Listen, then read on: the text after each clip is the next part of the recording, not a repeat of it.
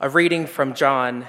Jesus dies on the cross. Please stand.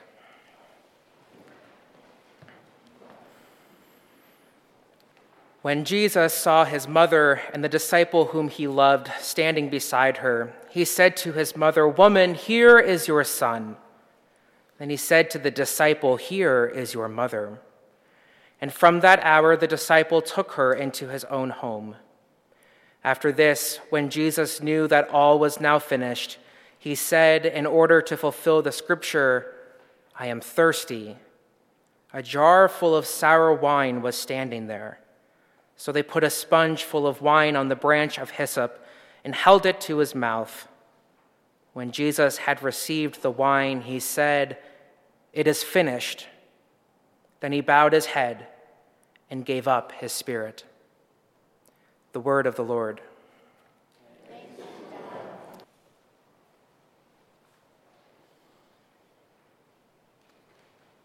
In deepest night, in darkest days, when harps are hung, no songs we raise. When silence must suffice as praise, yet sounding in us quietly, there is the song of God. Today is a dark day, and tonight is indeed a deep night.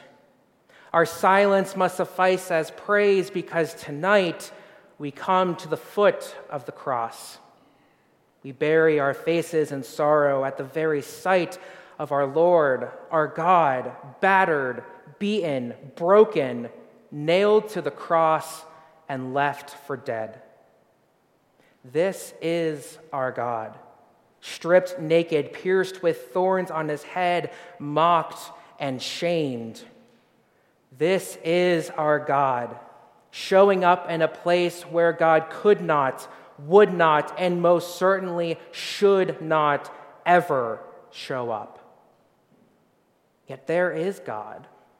There is God hanging on the cross, feeling the pain of death and suffering, feeling that same abandonment that we too often feel, while at the same time feeling the grief of a parent who has lost their child.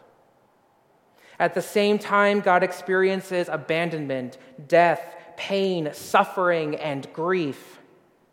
But why? Why does our God do this?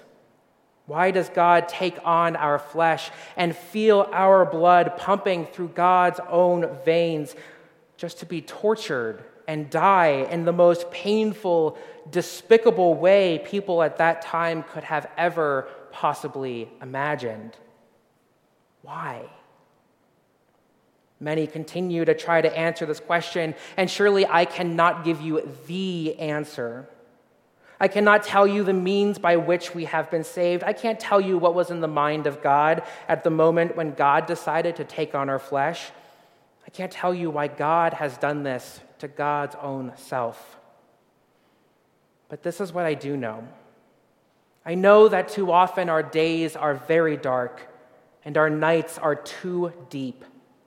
I know that only 40 days ago, darkness came over our land, and in that darkness flew bullets like a hot knife cutting through butter, lodging themselves into the innocent bodies of children and adults, students and parents. I know that darkness has overcome many of us, and for some, including some of the very children who go to school in this community, have felt a darkness so impenetrable, so inescapable, so palpable, that the only path forward is to no longer go on living and who have taken their own lives. I know that when our very identity is constantly challenged, when everything we have ever known and done and understood and believed is under attack from those outside of ourselves, it can feel like the world has been violently torn apart, like the ground we have been standing on has crumbled beneath our feet, and it can be hard to recover. I know that the deep nights and dark days will continue to be in our lives, and I know that in those moments we can and probably will feel abandoned by family, by friends, and even abandoned by God. When friend was lost, when love deceived, dear Jesus wept, God was bereaved. So with us in our grief, God grieves.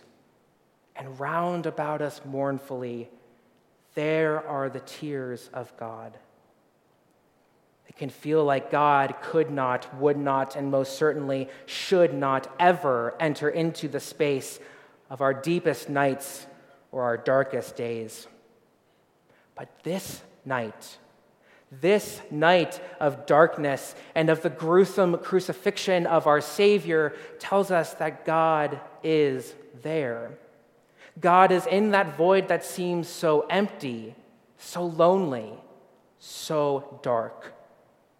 Yes, God is there grieving with us, feeling that pain with us, and wrapping God's arms around us because God has already been there and will always be there.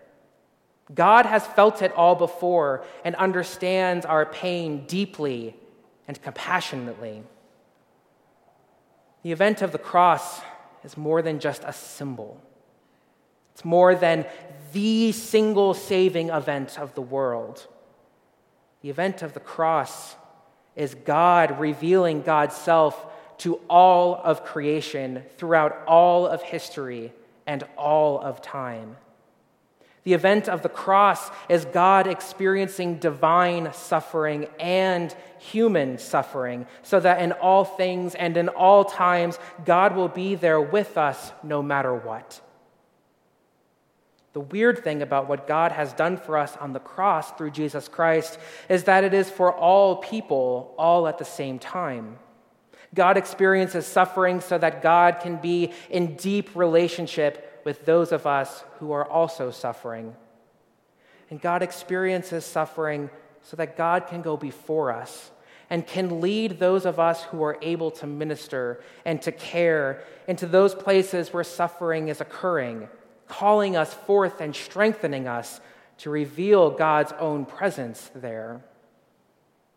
The thing about this cross is that God shows up here too. Again, this is clearly a place where God really should not ever be found. Yet God goes here, not to be this glorious sacrifice to end all sacrifices, but to show just how far God would go to show God's love for you. This cross is the ultimate expression of Jesus' ministry on earth and God's inherent love for you. When through the waters winds our path, around us pain, around us death, deep calls to deep a saving breath, and found beside us faithfully, there is the love of God. This love is not a love of violence. It is not a love of a king reigning over God's people. No, the crown of Christ is one of thorns, not of jewels or gold. The love of God is God's faithful presence, God walking beside us, grieving with us, and sharing in our pain. And then God goes to work within us to redeem us, restore us, and fulfill within us God's promises of grace and mercy. This is what the cross has shown us, that God is so willing to be a God that deeply cares for us and deeply loves us, that God made it necessary to feel the grief of a parent and the pain of death, so that God may walk with us and dwell with us in all things. In deepest nights and darkest days, when friend was lost and love deceived, when through the waters winds our path, yes, there is the song of God and the tears of God and the very love of God. There is God abiding with us, calling us forth and ushering a new life within us. This is where our God has chosen to fully reveal God's self. In the pain and suffering of death and violence, in the midst of a place of abandonment and darkness, God has revealed God's love for you. God has made a bold statement for you and has declared, I am here with you always, even to the point of my own death on a cross. And so, my sisters and brothers, do not be afraid. Look upon the crucified Christ, your Savior and Redeemer, bruised and beaten and nailed upon the tree. For God is here. God is with you. God is always present among you, and you will never be abandoned. By the power of the Holy Spirit, through the death of our Lord Jesus Christ, may you always feel God dwelling with you in all your days. Amen.